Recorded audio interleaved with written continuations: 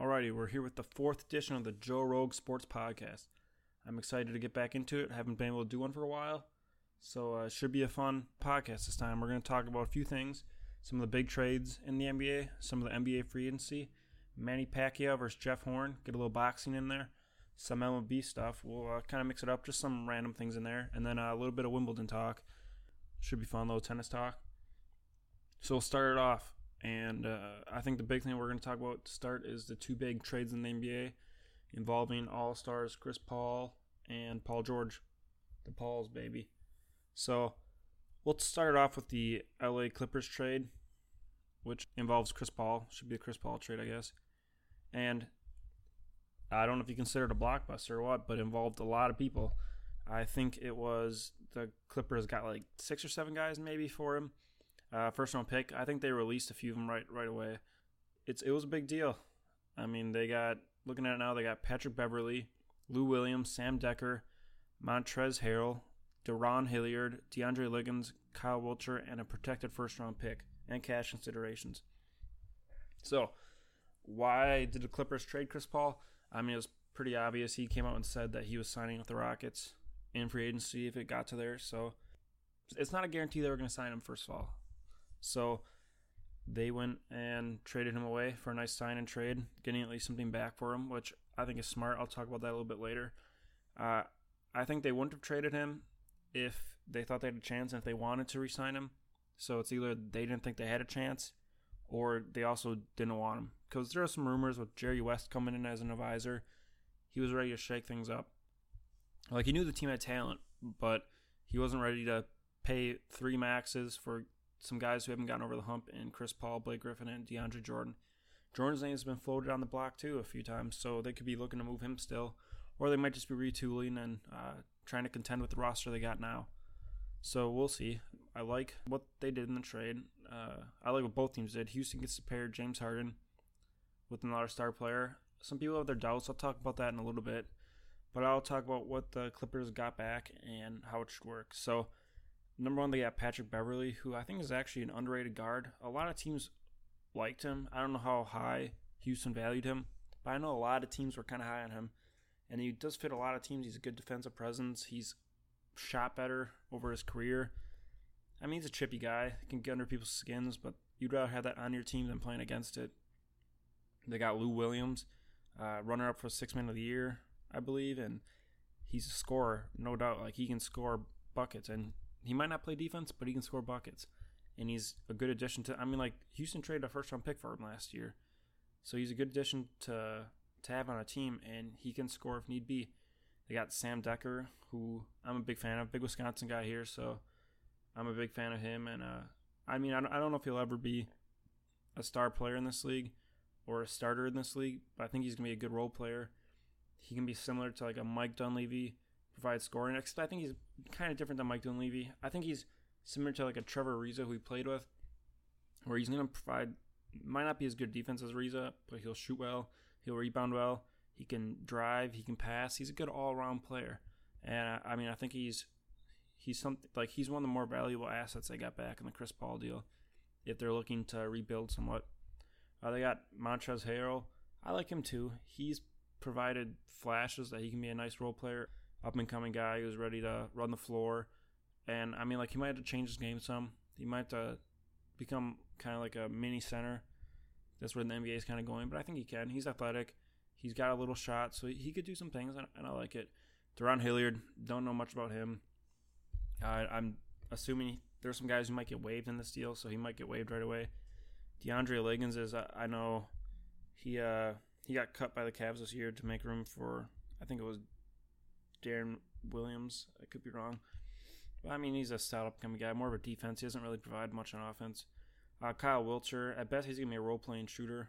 I like what he does, but all he does is shoot, really. So I don't see him doing much else besides that. Then we have the first-round pick, which they got something back again, like I said, which is nice. And I think it's good to have on that roster without a doubt. So, it's a good move on their part, and it worked out for them, and it worked out for everyone.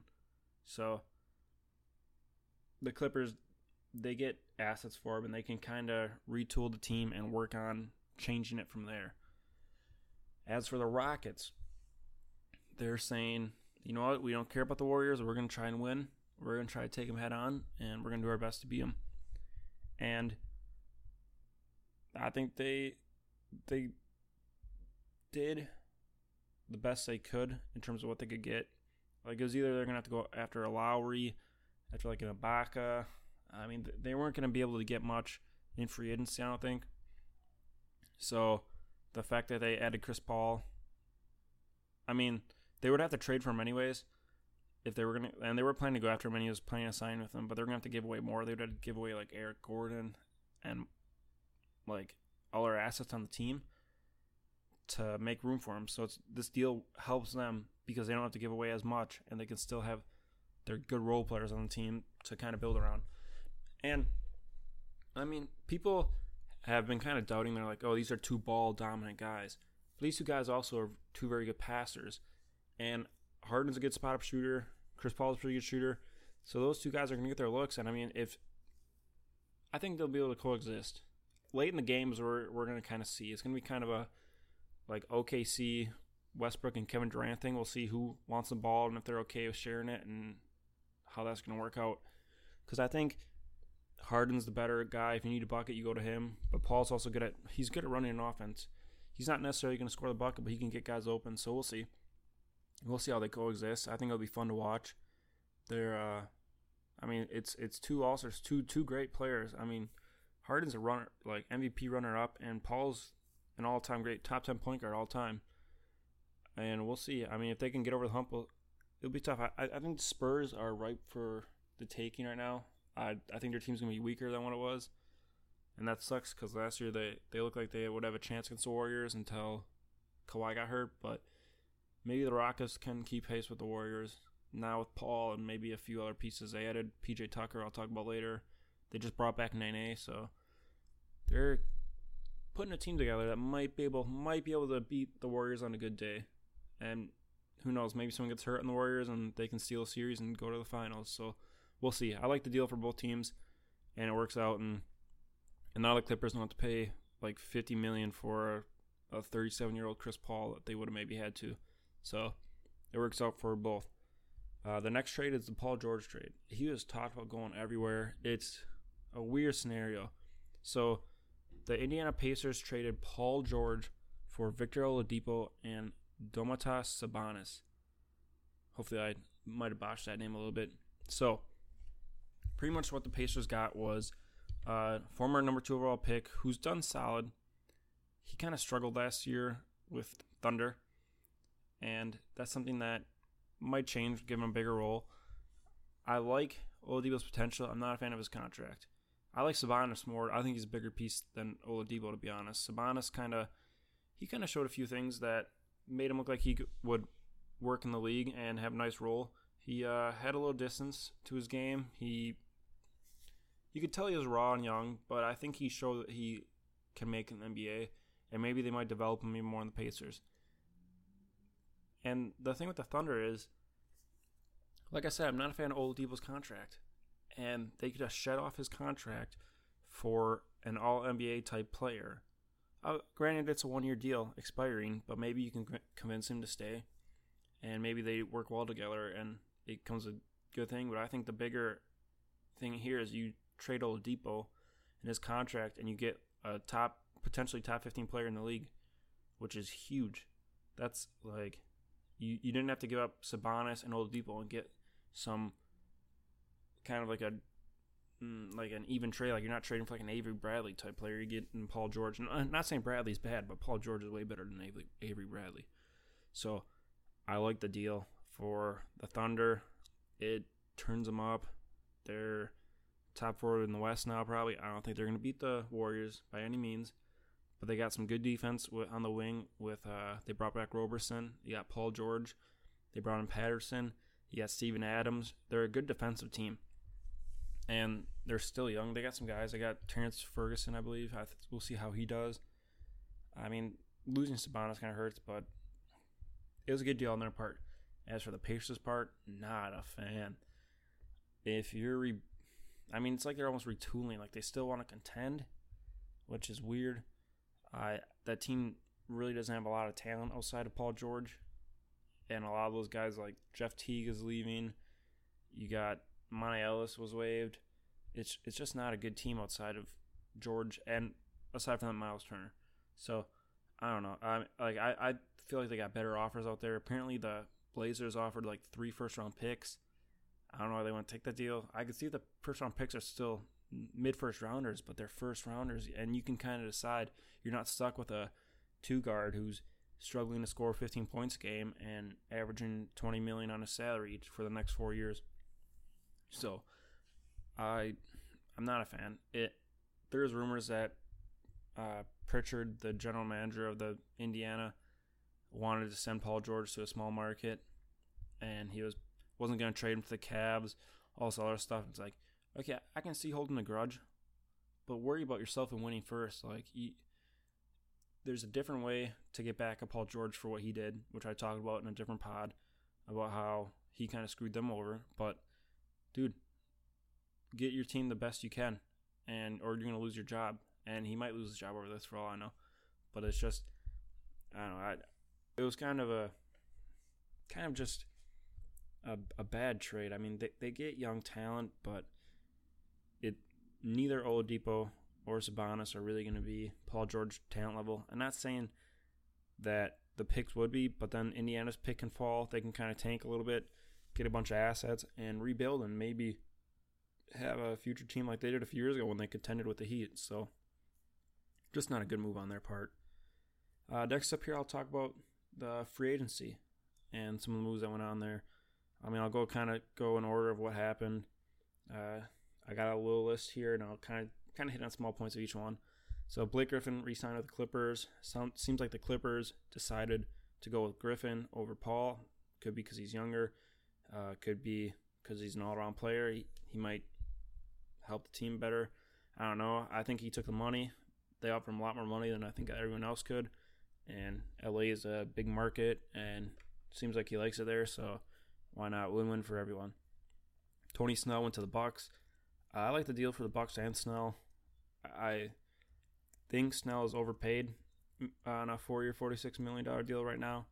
He kind of disappears at times, I should say.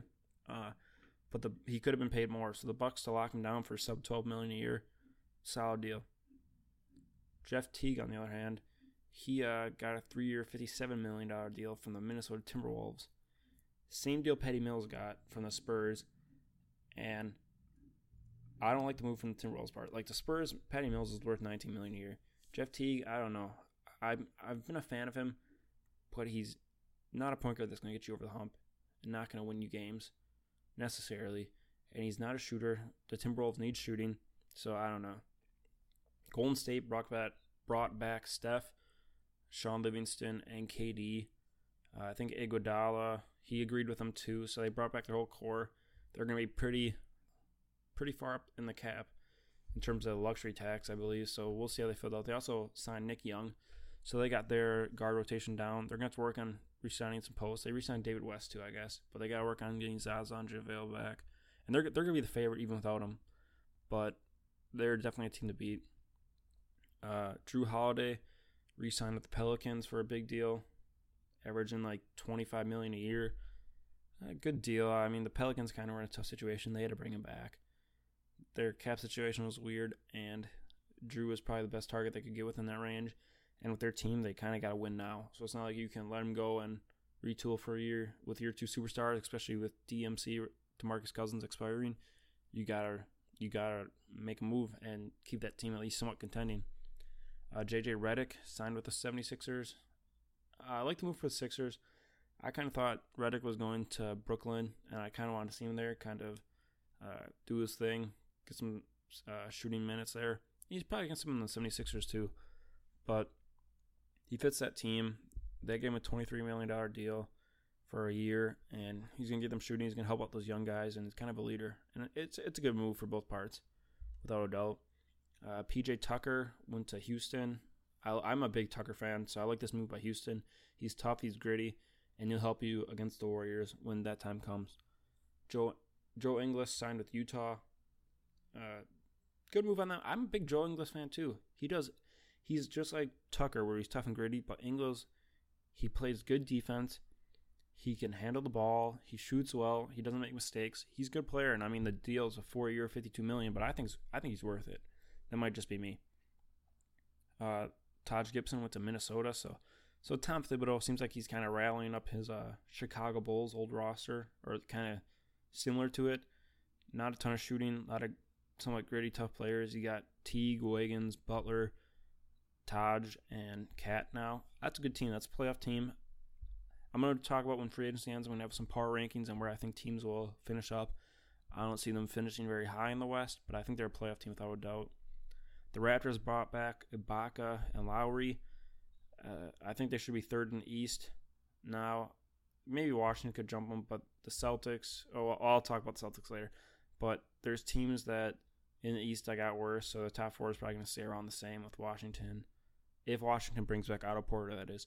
Washington, Boston, Cleveland, and Toronto. And then Milwaukee can sneak up there. Toronto might fall to 5. Who knows?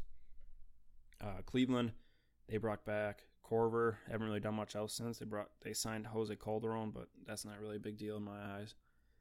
You got the Kings. I like their moves. They signed George Hill, Zach Randolph, 2 vets. George Hill can kind of carry the load for some of those young guys. They won't have to rely on all their rookies and second-year players to score. Randolph can kind of the same. Randolph is a heck of a player. I really like what he's transformed into. He used to kind of be a locker room cancer, and now he's a guy you want in your locker room. And he really he's a big reason Memphis was turned around to what they were. And he was a big reason how that team got into that grit and grind category. So hats off to him. I have a ton of respect for him. Danilo Gallinari went to the Clippers, so they got their little roster going on. You're not sure where it's going to end up yet. They also signed, Milo Teodosic. I'm not sure that's pronounced, but he's a Serbian guard, so a bigger name, 30-year-old. He does a little, he's a typical European guard. And there's a lot of, it's like hot and cold on him. Some people are really high, some people are unsure. And they signed him to a solid deal, so you kind of got like a Rivers, Lou Williams, Teodosic, Gallinari, Blake Griffin, DeAndre lineup, and it's going to be weird to see how that does. I think they'll probably contend for playoffs in the West, but they're not going to be the same Clippers they used to be. Waiters went back to Miami, which is good for him. He did well there. He turned into a different type of player. He's still somewhat of a ball hog, and that was the biggest thing holding him back, but he kind of fit within that team there, and he was kind of a good ball hog, as much as it's tough to say. But his mojo there is swag. I don't know if that's how you want to describe it, but it was at an all-time high, and it helped his shooting, it helped his performance. He was a legit good 2 guard at the end of the season last year for Miami, and he's a big reason why they had the best record in the East in the second half. And then the big one I'm going to talk about now is Gordon Hayward going to the Celtics. So, I've been kind of paying attention and listening to some of the fans and what they thought. And a lot of people thought, Miami was confident, Boston was confident, Utah was confident, all those fans were confident. And Miami is kind of the oddball in the situation. They just have this little, the culture there is just when you go there, it must be, I've never been there. I've never been recruited by Miami, but players, it must just have something. Pat Riley must have an effect where you're like, wow, this guy's going to make this team a winner. I'm going to do well here. And Miami City must have an effect because it's kind of crazy how people want to go there so bad. I get that they had the best record in the East in the second half, but they finished 9th in the East still. And it's like, okay, I don't know how they're competing with Boston and Utah, but they did. And I guess I can see why. I shouldn't say I don't see why, but it's pretty crazy. And I would love to be recruited by Pat Riley because it sounds like it's freaking awesome. It sounds like you're the belle of the ball, and it's crazy. It's something that's, I guess, on my bucket list. I'm going to work my ass off in NBA tryouts and get a workout with Pat Riley and have him recruit me because people just want to go there, and it's something that I would love to see why. So then it came down to Utah. Utah made some moves. They traded for Ricky Rubio. Pretty good trade on their part. Kind of letting George Hill go. They re-signed Jingles. That's showing this. and they kind of set themselves up to go after Gordon Hayward, or I shouldn't say go after, but keep him. They improved the team. I don't know if you want to say improve the team, but they filled the team with replacements if they needed to be potentially better. They still got young guys. They moved up and got Donovan Mitchell in the draft. And Hayward says, you know what? Fuck that. I don't care. I want to contend with my old college coach, Brad Stevens, and he goes to Boston. Now, personally, I think that's the smartest move. If I was him, I probably went to Boston. Ton of assets. They got the cap room for you. They finished first in the East. And really your only competition to go to the finals is LeBron. So I think it's a smart move. And I would have done the same thing. A lot of fans in Utah apparently weren't very happy, which is kind of crazy. Utah doesn't seem like the most violent town, but they were burning jerseys. So we'll see. It was fun. It was a fun free agency. I mean, it was leaked early. Then it was reported that that wasn't true. And ended up being reported that it was true. And it was just crazy. I wish he didn't do it on July 4th. Come on, everyone's celebrating that day. We don't need to be checking our phone. But he did. So, to Boston, makes them a contender, second best team in the East. They'll be the second best team until LeBron retires or he goes to the West. So, that was kind of the free agency update till now. And there's still some bigger names out there, but we'll find out where they go eventually. And we'll see. We'll see what they do. Steph Curry, he got a $200 million deal or something. Average salary of $40 million. LeBron says he's worth $400 million. I really wish I was an NBA player. I really wish I was. So next up on the list of topics here is Manny Pacquiao versus Jeff Horn. I'll start by saying I didn't get to see the fight. I only got to see some highlights. But I was talking to a lot of people who were watching it as it went on. And a lot of people who were upset with the decision. I'll say it like this. So I was talking to people about other things on group chats and like other sites, just kind of having a nice chill sports night. And all of a sudden, when they came out with the decision, didn't matter what we were talking about. All of a sudden, my buddies who were watching this, they were like, "Wow, how could they give Jeff Horn this win here?" And I mean, I saw some highlights on Snapchat and some highlights, and it seemed biased because from what it looked like there, it looked like Horn was winning. But so like I said, I didn't see the fight, so I was like, "Wow, I thought Horn was winning." Kind of brought that up, and they're like, "No, Manny was controlled the fight." And I mean, apparently it was a biased home crowd, biased judges from the looks of it. You look at some of the stats. Manny Pacquiao landed 32% of his total punches. Jeff Horn landed 15%. Manny Pacquiao landed 31% of his jabs. Jeff Horn 10%. Manny Pacquiao landed 32% of his power punches. Jeff Horn landed 17%. So, based on the stats, and like you look at, Pacquiao outlanded him in 11 of 12 rounds. And somehow Jeff Horn comes out with the win. I mean, it's crazy. The one thing holding boxing back is stuff like that, where your officials are biased. They don't, I won't say biased, but they need a better way to judge matches. They need a better way to pick this stuff. And the sport is going downhill because of stuff like this. And when you got people up, I mean, maybe helps getting a little publicity. You know, all news is good news. But yeah, it's tough because it really seemed like Pacquiao, he deserved the win. And a lot of people were like, "Oh, he should hang it up now." Well, why should he hang it up if he technically, or put an asterisk there, won the boxing match? So we'll have to see. It just didn't seem right. So that was my quick little boxing match. Like I said, I would talk about more if I saw more of the match, but I don't want to comment on it too much, knowing that I didn't see the full match. So we'll do a little MLB talk. Just a few things I want to hit on in MLB. Number one, what's with the Cubs' struggles? They're 3.5 games back right now, looking at this from the Brewers, who are an up-and-coming young team. Pretty cool to see them in first. But the Cubs, they're one of the more talented teams out there, in my opinion, and they're struggling to stay above 500, or stay at 500, I should say. And a lot of it, I guess, comes down to their pitching's kind of struggling. That's what holds a lot of teams back. The Cubs today just lost to the Brewers 11-2. And, it's tough. They should be the ones winning 11-2. But the Cubs just don't got the starting pitching right now, and they really need that. And their offense is kind of struggling. you look at like a few of their bigger names are hitting around 260, and I mean Schwarber got sent down because he was struggling. It's just the team is really, they're having that little slump after winning, so we'll have to see. I don't know what to expect from them, and if eventually I think they'll turn it around and make the playoffs. But if they don't, you're gonna have to kind of look at what the rumors fly out of there and why it happened. The Dodgers are killing it. I think it's kind of weird to see the Giants so low. I don't know if Bochy's going to be still managing there for how long.